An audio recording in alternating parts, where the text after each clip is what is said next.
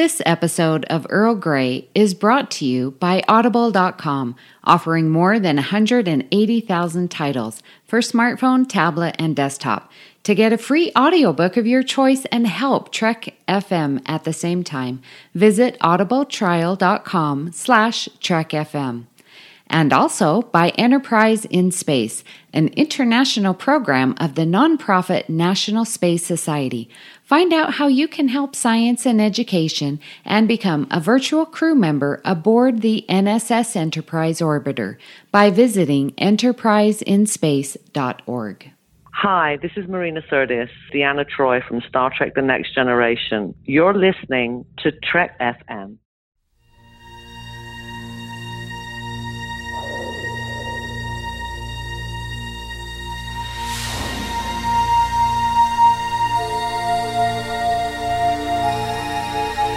Tea Earl Grey hot.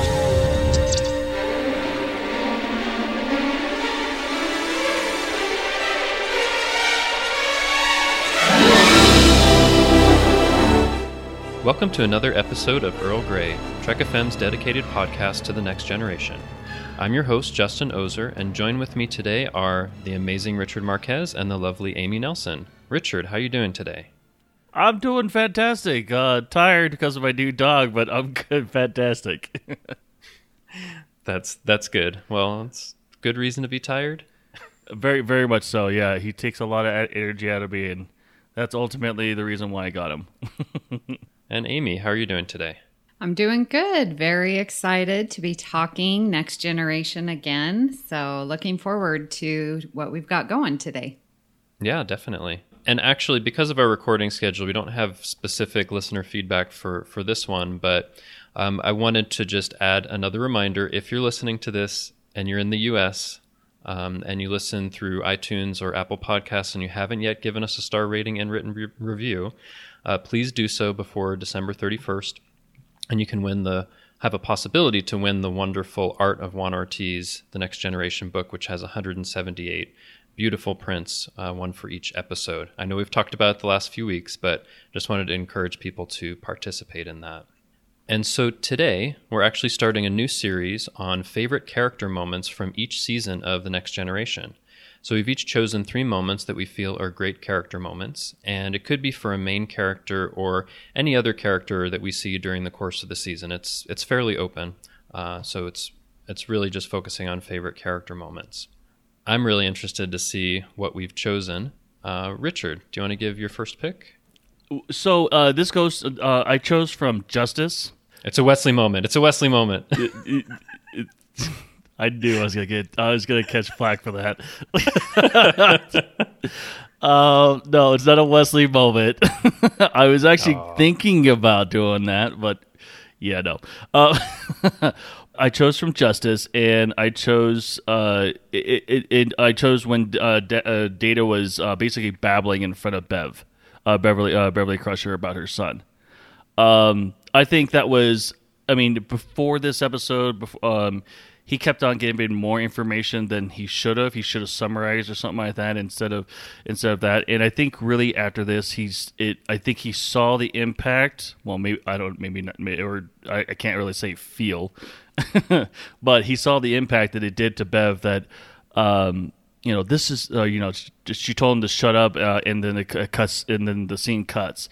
But he was like, maybe I do babble too much, and I absolutely love that because being an android, I don't know how much human interaction that he's gotten thus far, but I'm assuming not a lot, considering that no one probably told him to summarize the information versus babble. You think people have just been polite with him? Because hasn't he been in Starfleet for like 25 years or something at this point? That's a long time to not say that to someone. Very long time. I don't know. Maybe everybody's polite, and on Picard's ship, it's like, Data, enough. But no, it's a good point, because in those early ones, he keeps giving way too much information, and yeah, after this, I think he kind of curbs that a little bit. Obviously, he gives too much information. He's a great tool and everything, a great encyclopedia and whatnot, but there are things where, especially common knowledge. It's like, come on, dude. A great tool. I know we're not into season 2 yet, but he's a sentient being, Richard. Oh, I'm sorry. No, but I think that is a great moment. What do you think, Amy? Yeah, that is really good. And I love Data in these first few seasons because we get to see him, again, sort of learning how to be human and learning how to read people. And it's like, yeah, that type of information overload did not work for Beverly. And I love that you call her Bev, like you're on a first name basis with her. And Bev, I'm like, who's Bev? Oh, sorry. Yeah, she's like a coworker. Didn't I tell you that? Yeah, I love it. Yeah, you work in sick We bay. love Yeah. our characters. Yeah, that's true. We do feel like we know them like on a first name basis. Yeah. Although I don't know how often we talk about Picard and say, well, Jean-Luc says. Well, Oh, no, we Bev can't do gets that. to call him Jean-Luc every now and then. And Vosh. Anyway, great. Oh, that's a great choice, Richard. Amy, what's your first choice? Okay, so let's see. How do I want to do this? So I have my 3. I just want to decide which Should one. we guess what character? You guys, no, I've surprised you, I'm sure. Okay, all right. Really? Yes. Okay. Okay, so I'm going to start with Arsenal of Freedom. And there's a really small bit in there when they go down to the planet. Well, of course, they send Riker and Tasha and Data and yeah, those 3. And then there's trouble. And so then Beverly and Picard go down. And when Picard leaves, he puts Geordi in command. And it's so interesting. There's just a little clip. And one of the guys was like, well, I outrank you. And Geordi is confident that he's the one that's in command. He's not going to give it up. And I just think that takes a lot of courage to stand up to those who, A, have more experience or outrank you. And he was like, Captain Picard put me in command and I'm going to do it. And I'm going to continue to make these choices and stay in command so you can just leave. And I just thought that's a really good character development for Geordi, because then that sort of, I think, lets everyone know that he is ready to take over in engineering when the time comes. Yeah, definitely. So is that when there's this guy who comes over from engineering and wants to take over because he's technically higher ranked? Is Exactly. that what happens? Yep. Yeah. And Geordi stands up to him, and the guy's like, I outrank you. I should be the one that's in control. And and the great thing about that episode or that moment was that he actually didn't have to be disrespectful or anything like that. I mean, he was respectful enough to where he basically told him, like, step out. You're basically, I'm in charge here, and But in a way, I mean, he could have said it in a way that, or it could have definitely been in a rude way, but it was very professional. It was very respectful to his. I mean, he was respectful to his rank as well. So that's great character development. It is, because I think that's an early episode, and I think up to that point, Geordi's just like at the navigation console, and I don't know if we know too much about him or have seen him in action all that much yet. Have we? No, not really. No, he's more of those. I don't want to say red shirts.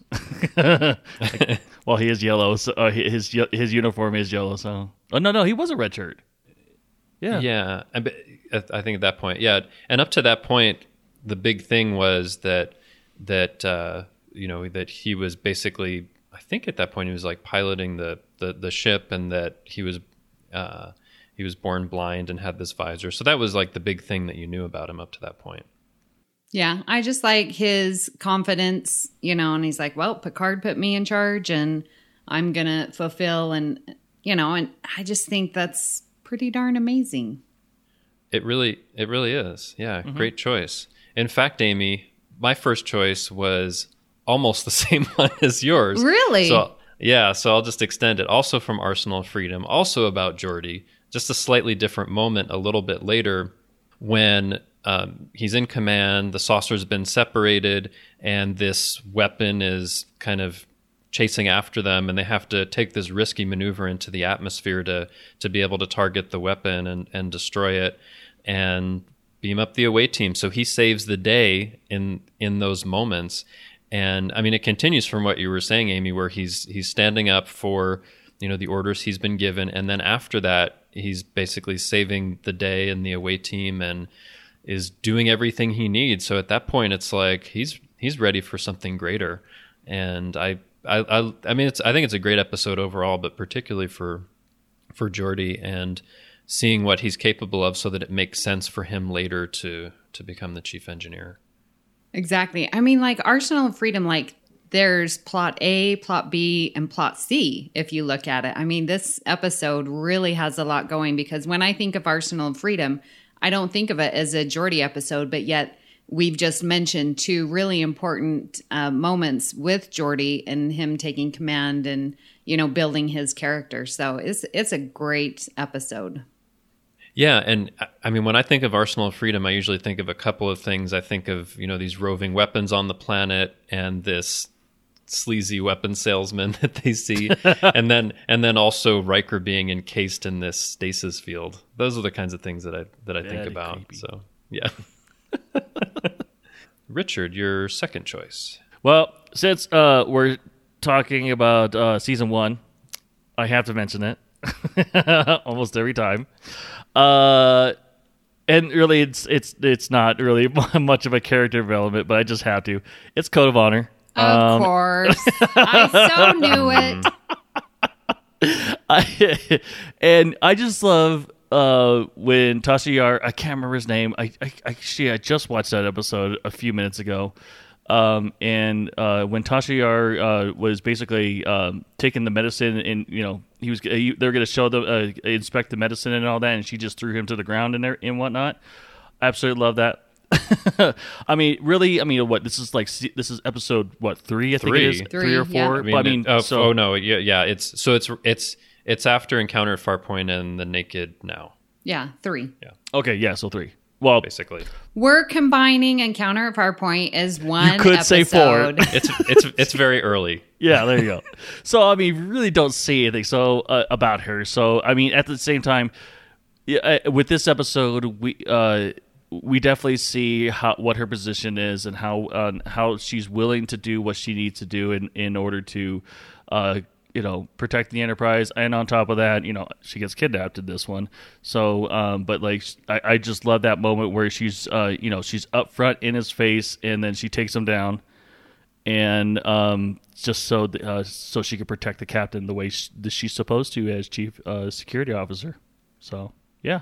Yeah, Tasha is fierce in this episode. I think it may have its flaws, but definitely Tasha and Denise Crosby does a great job acting. And I really like Tasha Yar in this episode.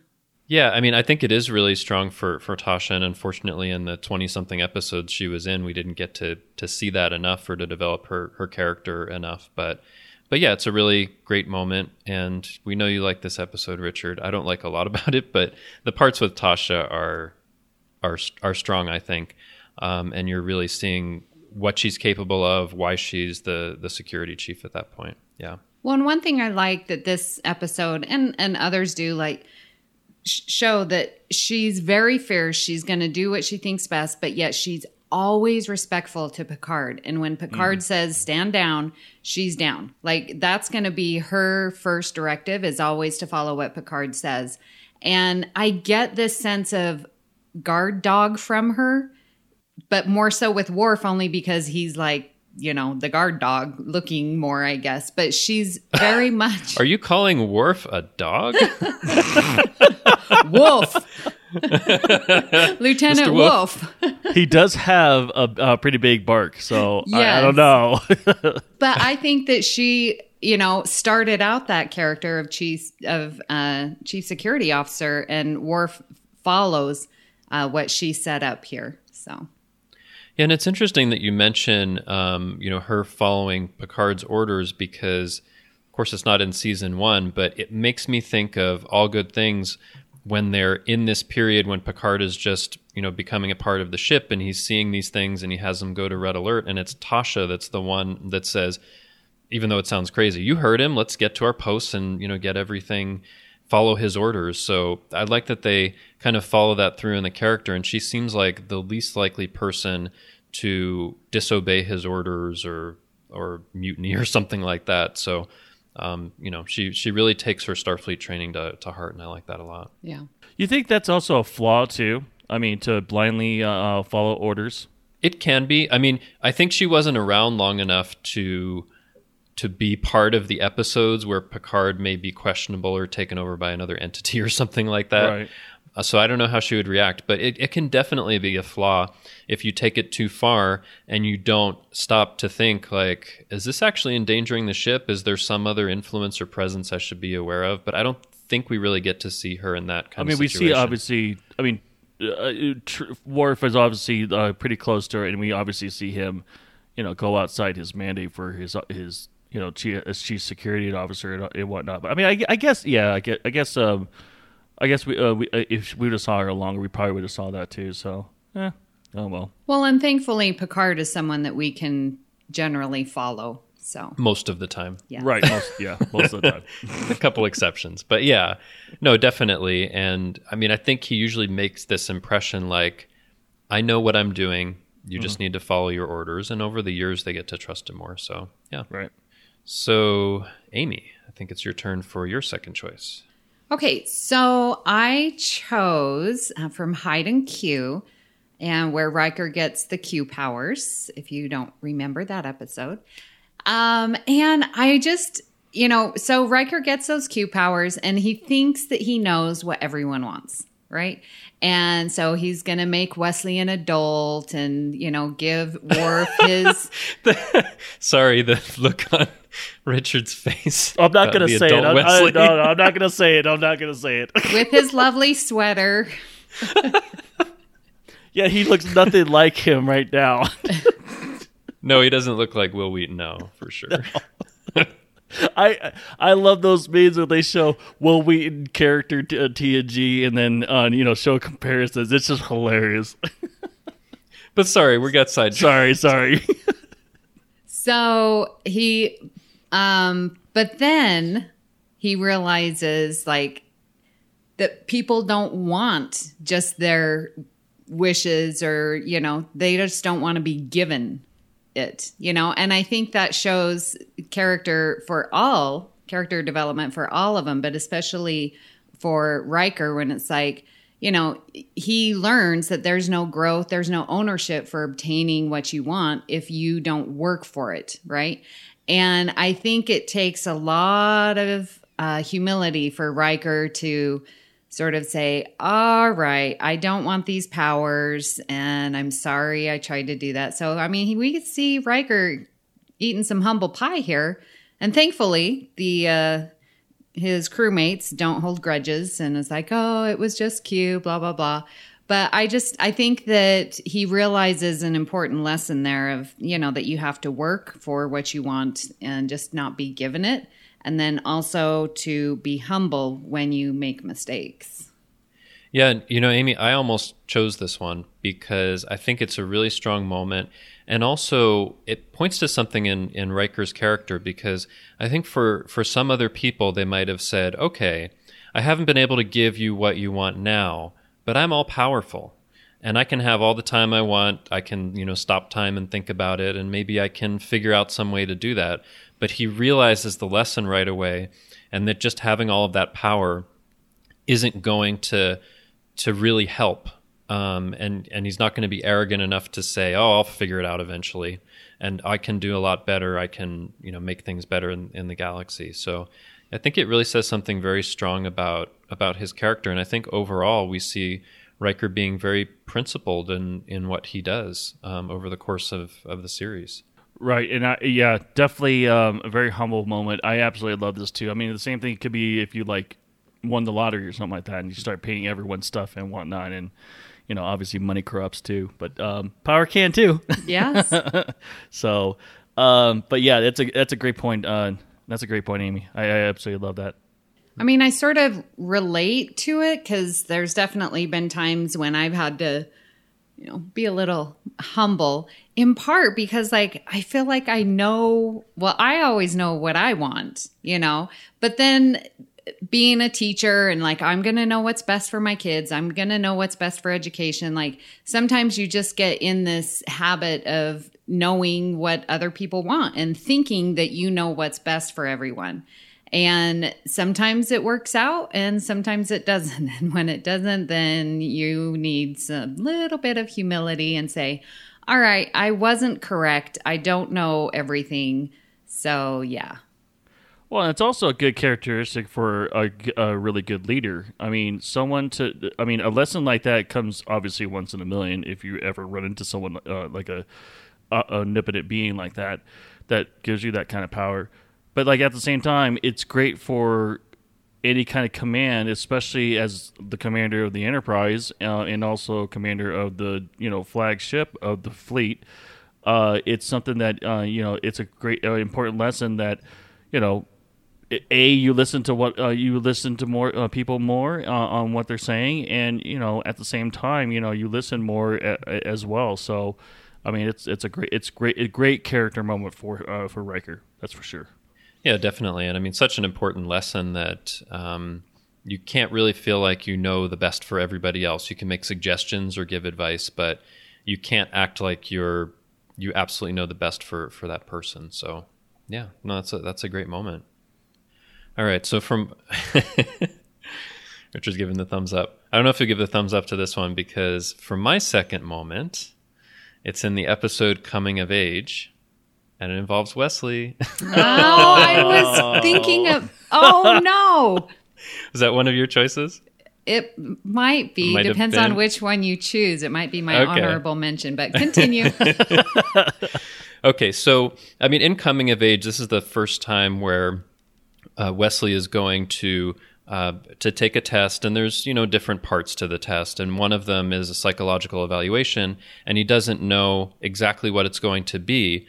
And he's sitting in a room wondering, where's the test? Do you know that I'm still here? And he hears an explosion outside, and he runs outside, and there's a situation where there's two people that are trapped in a room, and he has to choose someone to save. And, up to this point, we know that Wesley is a whiz kid. He's really knowledgeable, and there's a lot of stuff that he knows. But I don't think we knew up to this point whether he could make that kind of, decision, that kind of command level decision to do what has to be done in order to save who you can. And they picked that because, I think Picard had to make the same choice for his father and to leave his father behind and save someone else, I think it was. So I think it's a really strong moment for him realizing that he can do that. And even though he doesn't go to Starfleet Academy at that point, it kind of puts him on the path to want to be able to do that. And I think strengthens his character and rounds his character out more than someone who's just a whiz kid who knows a lot of stuff. What do you think, Amy? Was that your moment? No, it wasn't. So okay, all right. It's safe. Good job. No, agreed. And it's interesting that, I mean, even just we're talking just entrance into Starfleet, that they're doing this level of test, on just... That's a stressful test. I'm thinking if I thought somebody might die, what would I do? Yeah. I'm like, that is pretty stressful for someone just, wanting to get in, hasn't even done anything yet with Starfleet. So it shows a lot of maturity and character for Wesley to realize what his choices are and what he needs to do. Richard, your thoughts. I've got to have your thoughts on this one. So I'm going to think outside of canon right now. All right. I'll give it to you. Yeah, it really is a good moment. It's a good character moment. Something like that. The test, the psychological test, that is. I think it's. That's a grueling test. It really is. I mean, I guess that's probably the best way to test if you're fight or flight, whether you become a security officer or command or just an engineer or medical or whatever else. I mean, but definitely. Yeah, I mean, I wish something like that was in the military. I mean, there's no real tests of something like that, but that would be great to test. Maybe when the holodeck is really invented and perfected. Yeah. Right. No. Well, you would think it would have been a Although it's not. It's not actually a holodeck simulation, is it? They actually No. set things up to do that, which it seems like that's a lot of resources to set that up. Yeah, right? Right. Yeah. And how often do they do that? I mean, is it the same test for everyone? And it makes me wonder too. So there were 3 other people that were testing. There was a human, a Vulcan, and a Benzite. And like, what was their psychological test like? Was it something similar? Was it the same? Was it different? Like, it seemed like they tailored it to like your psychological profile and, you know, your actual life and background. So what would that test be like? What would a psychological test be like for a Vulcan? You know, like what would it be that would like kind of push them or really test them? Some situation, I guess, where there is no logical option, maybe. I don't know, but... Or every answer that they do is wrong when it's actually right. Oh my God, I have 2 options here in this life-threatening situation, and both of them are illogical. Or if they're only emotional choices. Or, yeah. There you go. Yeah. But I think, I mean, you know, they have limitations in terms of the time, but I think it would have been a strong thing in that episode if they would have shown at least one of those other tests, just so you could get an idea of what it's like, because we don't really see that psychological test. It's always hard to say this, but I don't think we see that kind of psychological test in Star Trek again. So it's kind of, I mean, the Kobayashi Maru is kind of like a psychological test, but you know that it's a test. It's different, you know? Yeah. And yeah, it's more of a command test than, I mean, I guess everybody knows everything's it's a test. Psychological, so. Yeah. But yeah, when you know it's a test. Yeah, but it's interesting if we actually had tests like that. You know, that actually would be ineffective if the okay, I'm sidetracking on the Kobayashi Maru, but like that would, like, if they do, like, let's say that test for like 12 years or something like that, and they never change it for whatever reason, that wouldn't be a really good test, because everybody by then would know about it. I think the idea is that they do change it, though, although I don't know if on screen they say that, but certainly in different novels they have different versions of it over time. Well, and it's sort of implied in 2009 when they say, well, who wrote the test? And Spock had written the test. So I'm sure there was a test before, you know, so it seems like it was a newly written test at the time that Kirk took it. Or I took it that it was updated in some, who knows, but we need more of these things to know more about this, because it's kind of a fascinating idea. Yeah, I agree. Okay, so Richard, your third choice. All right, so I chose with Picard, and the battle is the episode I'm going with, and I mean, I don't want to say it's a great moment. It was definitely a traumatizing moment, I'm sure, but it gave a more insight of who he is when he was on that bridge, basically commanding the last few moments of the Stargazer.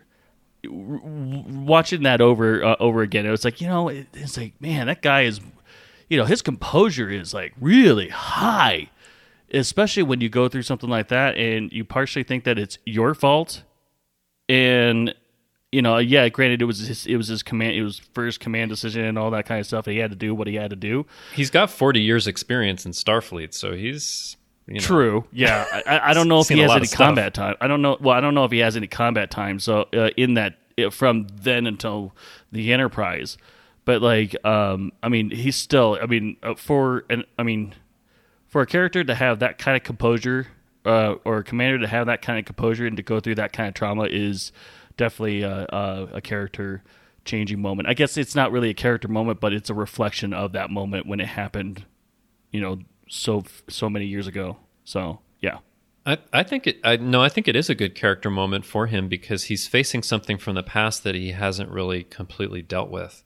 So it is really good for him to see that he can face that and he can kind of get over that. And I think over the course of the series, I think that kind of thing helps for him to maybe loosen up a little bit, or to get to know.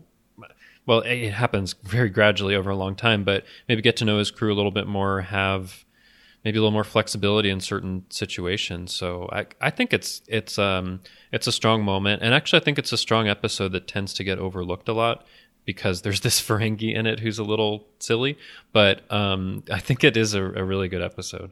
What do you think, Amy? Yeah, I was this close because I was thinking about the battle too. And I think it's a great episode and definitely one where we get to know Picard a little better. And so kudos for choosing it. And I'm glad that I didn't. So well done. Because I like it as well. And we get to see Picard and him dealing with emotions that we don't usually see him have to struggle with, so it's nice. Well, dramatic, it's not nice, but I mean, dramatic. Well, yeah, it's dramatic, but yeah, it's nice that we get to see him more vulnerable because usually he's very stoic and composed, but he's like breaking down in this episode. Haven't seen him like that. Definitely. Right on. All right, so your third choice, Amy. Okay, so mine also is with Picard, and this one's going to surprise you because I'm sort of going against Troy. Dun, dun, dun. No, I know, Roll credits. listeners. All right, Don't she's hold about it to against betray me. Troy. No. All right, so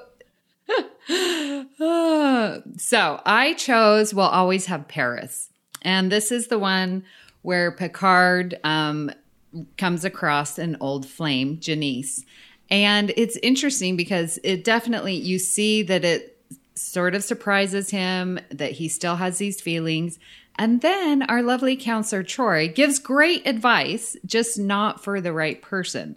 And she, stops him on the bridge and says, maybe you need to confront these feelings so that they don't take you by surprise, or change your judgment or anything, which is great advice. So I'm not saying that it's bad advice, but so we see Picard go into the holodeck and he recreates the little cafe in Paris and he's feeling, remorse and like, oh, how come I didn't show up? And the holodeck sort of recreates this lady that's barely dressed, mind you. Yeah, she's basically wearing like a curtain on half of her body. I know, and it's the smallest thing ever. And curtain. I'm like, really? Yeah, this is what people in Paris wear, but whatever. Yeah, I think that's one of the poorest fashion choices they made. But anyway, keep going. There were a lot of fashion choices that were poor in season 1. So, and so he's just sort of self-pity, wallowing, and then he's like, this is pointless because you can't change the past, and he's like, this is stupid, end program, and goes out. And I just love that part about Picard because he's trying to deal with these emotions because, he doesn't want his judgment to be hindered in any way because of Janice. But he's just like, this is stupid. I'm going to go on with my life and just be done with it. And there's been so many times in my life where I'm just like, oh, poor Amy and pity and woe is me. And then it's like, okay, what does that do? Sometimes it does nothing. And so then I'm like, all right, I'm done feeling sorry for myself and let's just move on with life. So I really, really like that and relate well when Picard does that. Well, maybe the self-loathing could be the thing that you do, and then realize that this is pathetic or whatever the situation is, and be like, well, there's nothing I could do about it. Why am I even doing? Further you to get to that point, a realization that all thinking about it or trying to fix the past when you can't, right? Is just a big waste of time. Yeah. So I just wanted to say two things about that episode. Okay. Because I actually just watched it when I was walking my dog. So I don't know if you guys noticed it, but underneath the Eiffel Tower in the painting, there's a big tube that goes underneath the Eiffel Tower. I don't know if you saw that. I don't know what that is. I was curious on when I was watching it what that was, like a tram or something like that. But I would assume so. Well, it's too big to be one, is what I'm saying. Oh, but were they predicting the what is it, the channel that goes between Paris and London under the channel? They might have, yeah, because it wasn't built back in what was it, late 80s? Well, that episode was in 88, and that wasn't built until sometime in the 90s. I want to say. Oh, I could be wrong though. Yeah. But yeah, so that's now issue. That was issue number 1, and then issue number 2, right before he went into the holodeck, into the Paris scene. Mm-hmm. So he gave all these descriptions: the day, the time, and all that kind of stuff, and he negated that. Nice warm day. I'm like, what was the point of even saying the date and all that kind of stuff? Because I mean, obviously the computer's going to know the weather and everything on that day and specific place and everything. You might just say I didn't even nice think warm day. about that. Yeah, I was like, why do you even say that? Well, because, so do you remember what season he said for that month?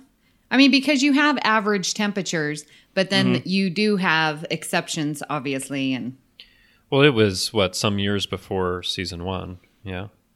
I don't know how long before. But, well, no, I mean oh, the you month. mean the time of year? Yeah, because he was like, this date and then a nice warm day.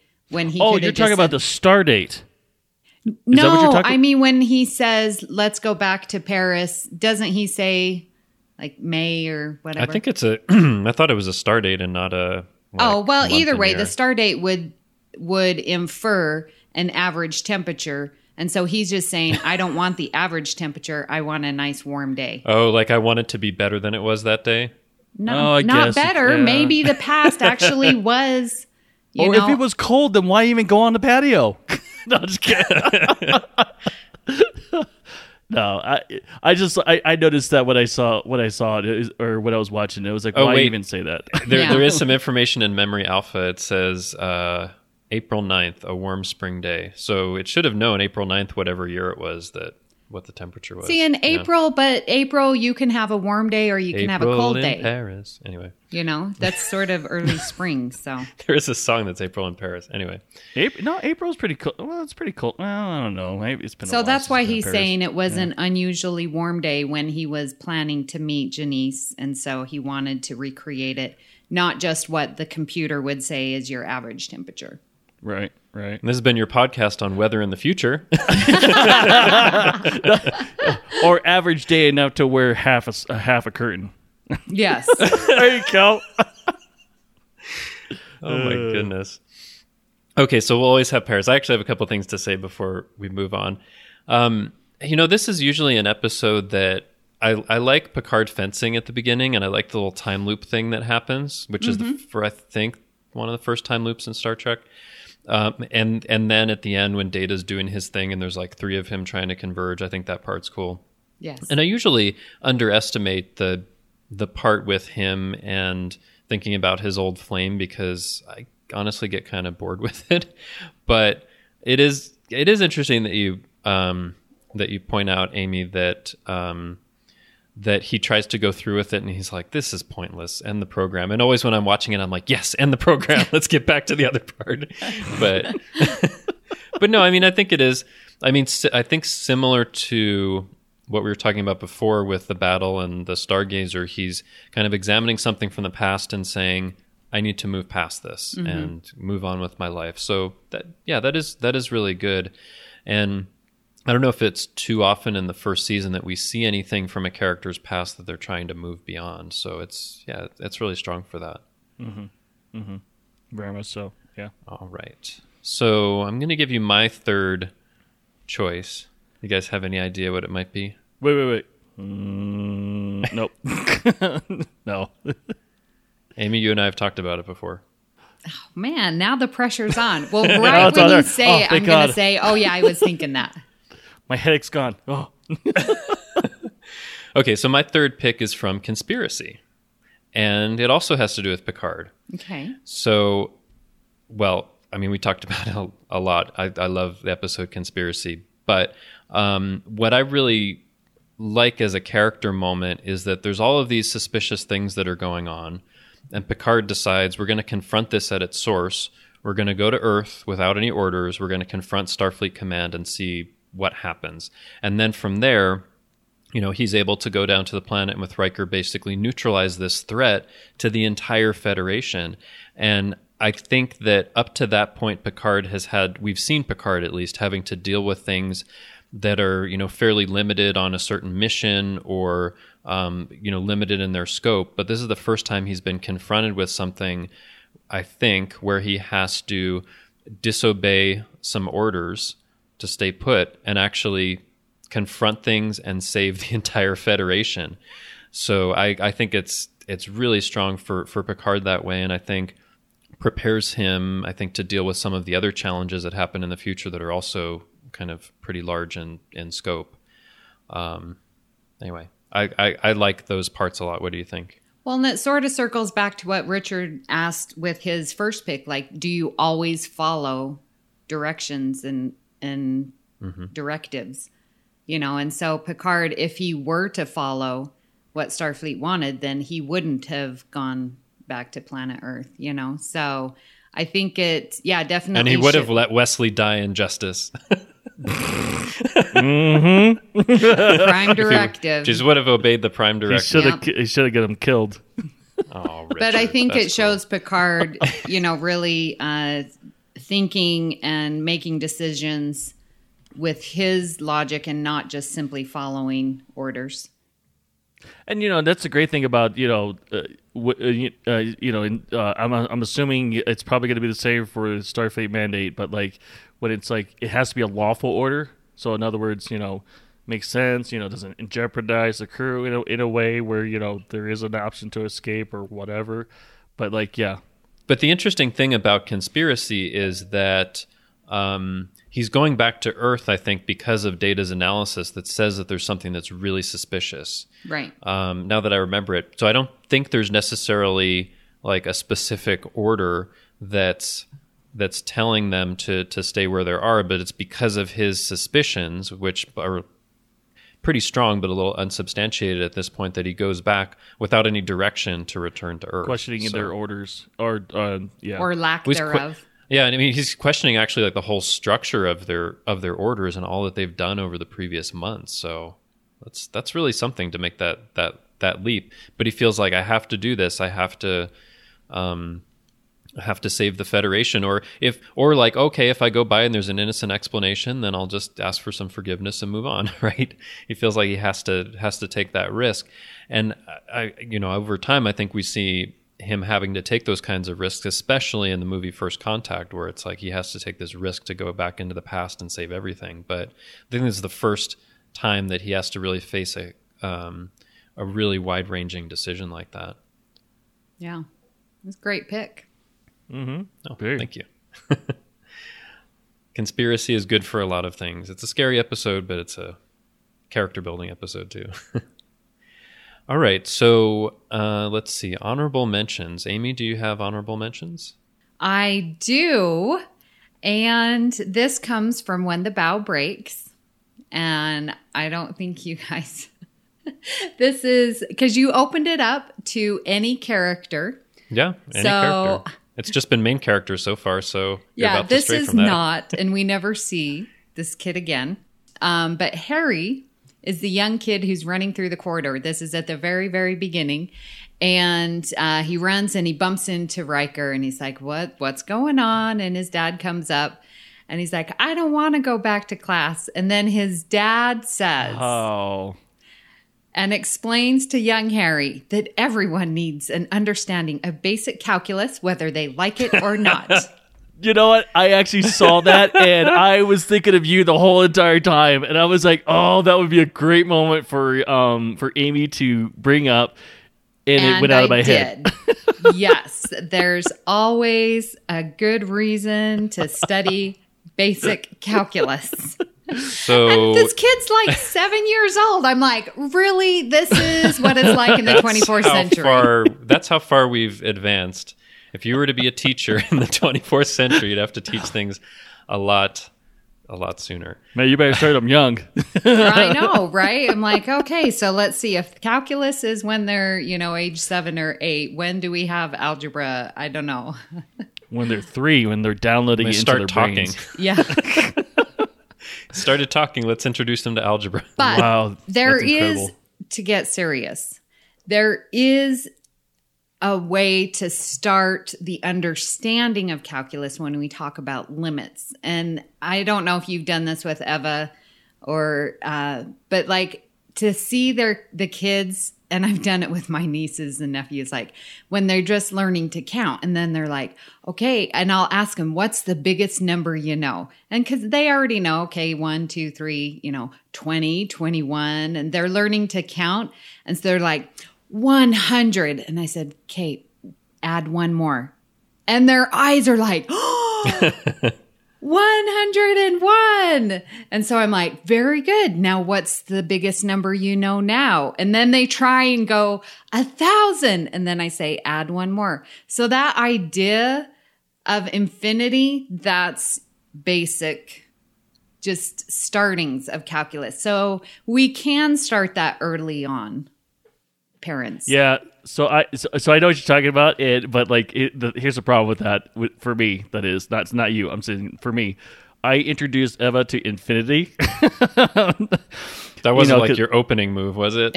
No. It's like you know how you go back and forth with children, and be like, nuh-uh. It's like nuh-uh times 10, nuh-uh times infinity. And I told her, and she was like, what does that mean? It's like it's a number that keeps going on and on and on. You can't go past it.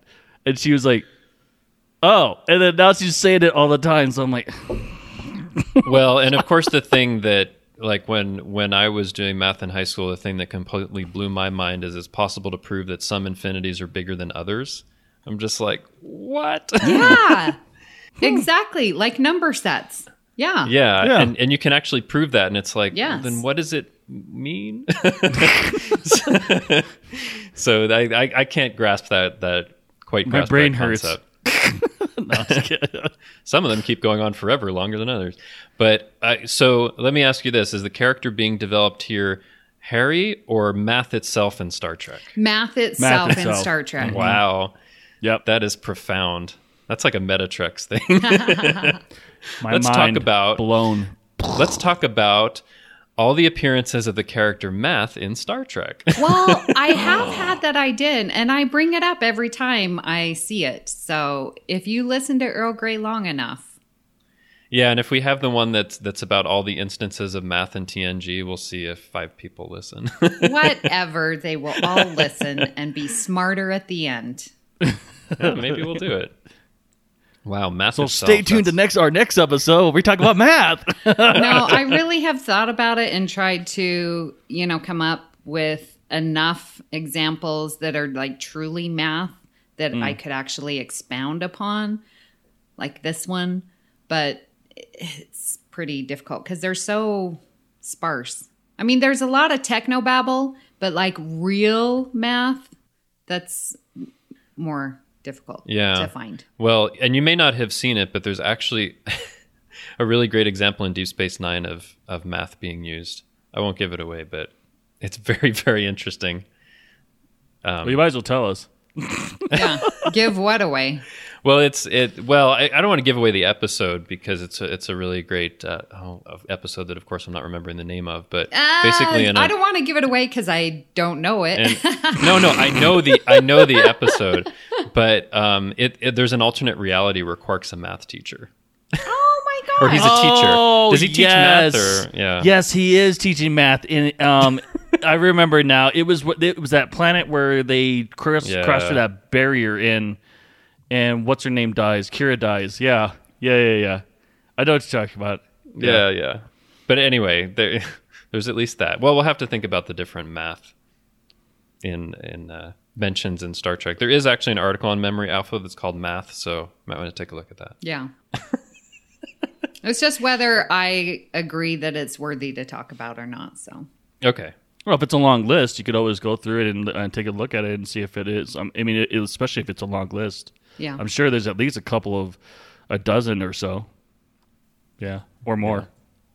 Yeah. So, yeah. Anyway, we've gone on that tangent, but that was a good choice. That was a really good choice. It's a great choice. I never would have thought of that. But I seriously did think about you, Amy, right when that happened. Right. Maybe you and I had a mind meld or something like that.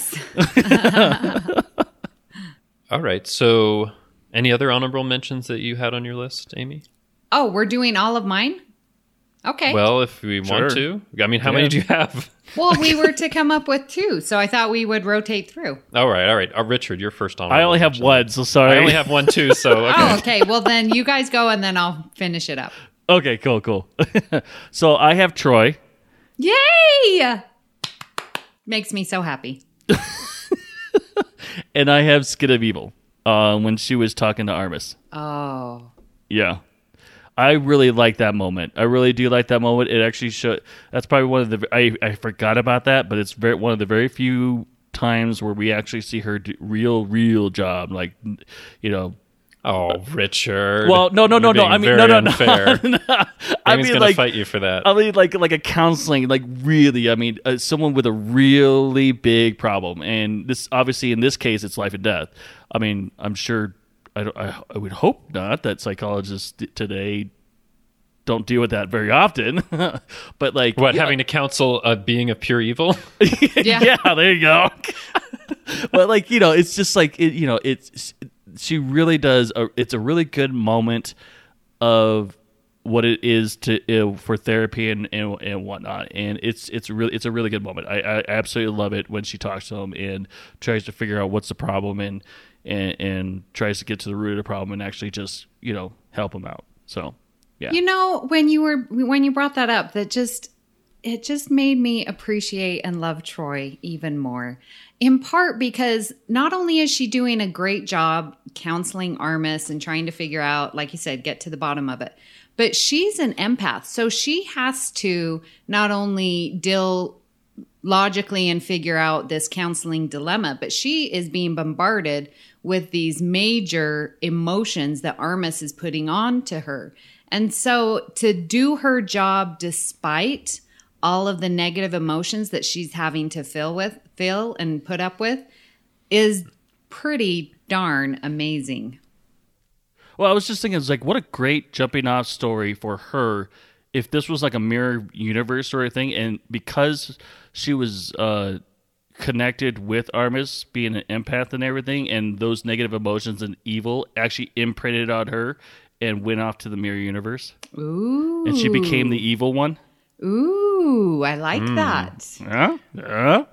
You know, that makes me think we need to do an episode that's about what the TNG mirror universe would be like. Well, that's what Troy would happen. There you go. Troy, that's where Troy would start. That's where it splits off. Yeah. Well, if you do read the comics that are out, Broken Mirror, that's pretty darn amazing. I've been on Literary Treks and have been covering each issue. Thank you. I keep calling them episodes, and they're not episodes. So, well, it could be episodes. Paper episode where there's no commercials.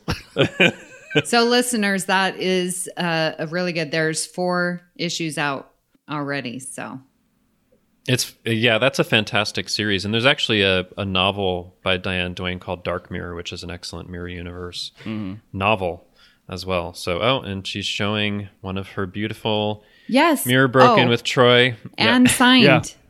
And signed I by posted Marina it. Sirtis. So. Yeah, excellent. But it's the cover with Troy. Of course, it is. I know. Bruce was so nice to get it for me at Dragon Con. So thank you, Bruce. From Literary Treks. Yeah. Awesome.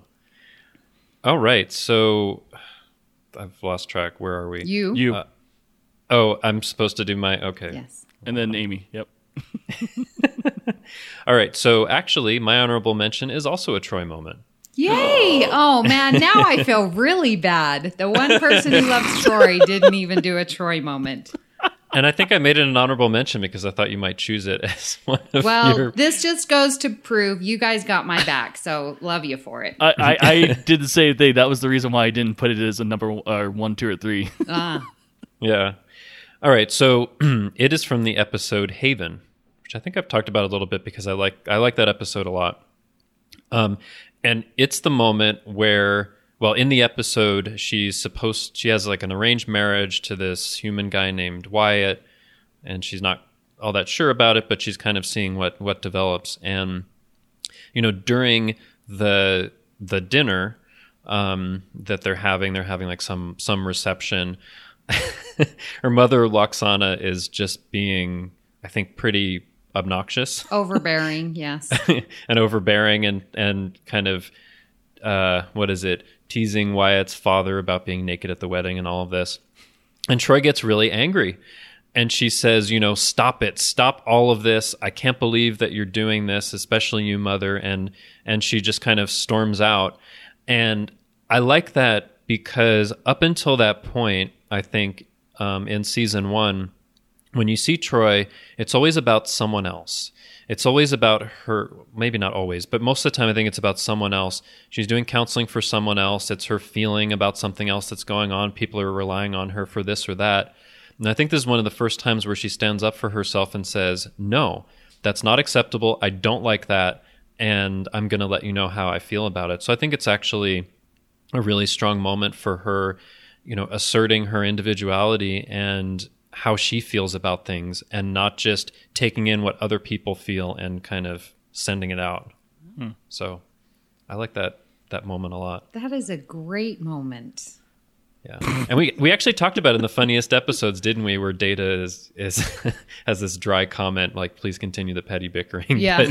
But, so there's a funny part to it, but there's also the serious part where she's really standing up for herself, and I love that. Yeah. I like it. I like it a lot. I know. Amy does. So, yeah, I do. I love it. It's Troi. She loves it. All right. So you had another honorable mention, Amy. Yeah, so sort of going along with the teaching theme, what I mentioned when you did your coming of age, this also is a Wesley moment. So he's just for you, Richard. Yeah, I did that just for Richard. Mm-hmm. But what I really like is when they're meeting who's going to be there for the entrance exams, and during the one, Oleana.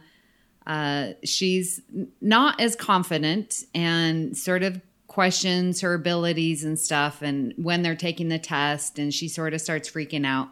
And then Wesley encourages her and ends up that she finishes the test and everything. And that is such a great character moment for him. I love seeing students help each other. And I think it shows really strong character for him when you don't want to be in a competition that's not fair, and you want to go up against the very best. And so I can see that he's, and maybe not even consciously, but the results of his action is that she's better because of it. And so then that competition for getting into Starfleet is even higher. So I just made my teacher heart happy when I saw him encouraging everyone else. Although he was helping during a test, does that qualify as cheating? Encouragement, that's okay. He wasn't saying, okay, move, push this button that's or true. whatever. That's it was true. Just encouragement. The answer is 5. Yeah. No, you're right. It was encouragement, and it kind of took a little bit off of his time. So it actually, that selfless act kind of harmed him, but he wanted to reach out and help somebody else. You're right. That is a really good moment. Come on, Richard. Another good Wesley moment. You can't hate him for everything. He's my arch enemy. Yeah, he's my arch. No, just kidding. No, it is a good moment. Yeah, it is. I mean, definitely a little bit of encouragement that he gave her, and yeah, it's a great character moment for him to be that humble any other versus any other time. No, well, because kids can be so mean sometimes, and I think this just shows another. Wesley's way the exception. Yeah. No, but yeah, it's a really good moment. Yeah, I agree. Excellent. So I think that's all. We have no more honorable mentions, right? We're all. I think good. That's it. Yeah. So, based on going over favorite character moments in the first season, I just wanted to get final thoughts. So, Richard, what are your final thoughts? This was a lot more fun than I thought it was going to be. Not saying it wasn't. I'm not saying it wasn't. I'm just saying. But I think so. I thought it was really a little bit more difficult in season 1 because obviously they wanted to do a lot more for everyone, or basically shotgun blasted to everyone in the first season, which is fine. But I think thinking about it, the moments when we get to season 2 and beyond are going to be really awesome. I really like that we're going to do this per season, because if we would have done this overall, oh wow, we would have missed so much. Yeah. But yeah, I definitely I like this. Yep. Excellent. Amy? Yeah, I can't even remember how many times I asked you, what is this idea that we're doing again? And I had to make something up and hope that it worked. I couldn't wrap my head around it, and it was just so wide open, but I actually really appreciate that we can choose any character, and even math, so I threw in. I think that's going to be the title of the episode, even math. Math is a main character. But it was so interesting to see, and just sometimes even the smallest of moments that catch your eye, and it's like, oh my gosh, this was in there, about Geordi taking over and showing who's boss, and stuff like that. So I am really looking forward. I too was a little questioning how this is going to work, but I think it's going to be a great series. And yeah, I'm looking forward to the rest of the seasons where we can talk about and just choose any character that we want and highlight those moments where they really shine. So I'm really looking forward to it. I just thought we're probably going to have a lot of honorable mentions from here on out. Just saying. Well, as we go further in the season. The goal was, if the assignment was 3 picks and 2 honorable mentions. Wait. Assignment? We're in school? That's how my brain works. Yeah. You do realize that we're going to have a supplemental episode where Amy teaches us a math concept and we prove that we've learned it by the end of the episode. There you go. I will be assessing you. Here's my drawings of my doodles. Richard, you didn't show your work. Yeah, I did. See, look, there's a stick figure right there and everything. So, yeah, I enjoyed this as well. I wasn't sure how it would go. And it's interesting taking it from this perspective of character moments, because instead of thinking, what's your favorite episode, what's unsung episodes, or what's the funniest moment or something like that, we're looking at the characters and looking at the moments. And sometimes you can pick something out that you wouldn't have thought of on the episode as a whole, or a certain character like math that you would normally talk about, right? I mean, it's actually led to some really interesting discussions here over the course of this, because I wasn't sure if it would be like favorite character moment. Oh, it's this. That was great. Let's keep going. But I mean, of course, we always talk about things more than that. But yeah. I had a thought, guys, when we've done the unsung episodes, by its nature, it had to be seasons 1 through 7, right? Mm-hmm. But because we're talking about favorite character moments, I think in addition to the 7 seasons, we should do each of the movies too for favorite character moments within that movie. Oh, yeah. Let's add that on. Yeah. All right, let's do it. All right. Because that would give us the opportunity. I mean, I know talked about movies before, but that would give us the opportunity to look at them from a different perspective that we couldn't for the unsung episodes one. True. Excellent. Yay, that gives us 11 episodes. Got our schedule for the next year. Don't worry, listeners. It won't be one right after another. This will be dispersed throughout. We'll do them, about one a month or something like that. Yeah. That's funny. Excellent. So it's been fun talking about math from season 1 of The Next Generation, but that isn't the only thing we've been talking about here on the network. Here's what you may have missed elsewhere on Trek FM. Previously on Trek.fm, the 602 Club. Oh, huge.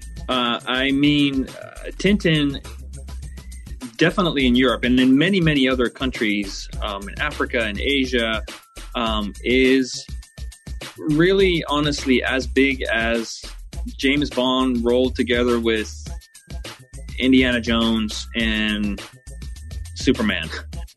The Edge, a Star Trek Discovery podcast.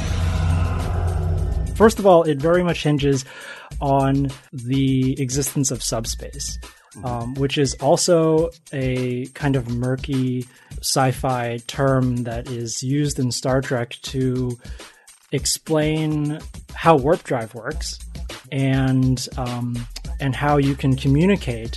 The Orb. And so it makes the relationship between Nog and Jake really important, because I think it does really soften Sisko's heart towards the Ferengi. And I think it does the same thing for Rom. Rom, I think, begins to see the ways in which these Federation types actually are different than most Ferengi kind of think of them. Warp 5. I like to talk about these things. They're not easy to talk about. You know, this is not an easy discussion to have because of so much stuff that's going on in our society right now. You know, and what's been going on for years. You know, again, that hashtag, the Me Too, like, it really opened my eyes, you know, and which is what it was supposed to do, right? It's exactly what it was supposed to do. And that's what else is happening on Trek.fm. Check out all of these shows and join the conversation about your favorite corner of the Star Trek universe and beyond. You'll find us wherever you get your podcasts. If you're an Apple user, be sure to hit the subscribe button in Apple Podcasts on iPhone, iPad, or Apple TV, or the desktop iTunes app to get the latest episodes as soon as they are published. And please leave us a star rating and written review. Don't forget, we have that drawing for the Juan Ortiz book. If you're not an Apple user, and you should be, we've got you covered as well. You can find our shows on Google Play Music, Stitcher, TuneIn, Spreaker, SoundCloud, Windows Phone, in most third-party apps, and you can stream and download the MP3 file from our website or grab the RSS link.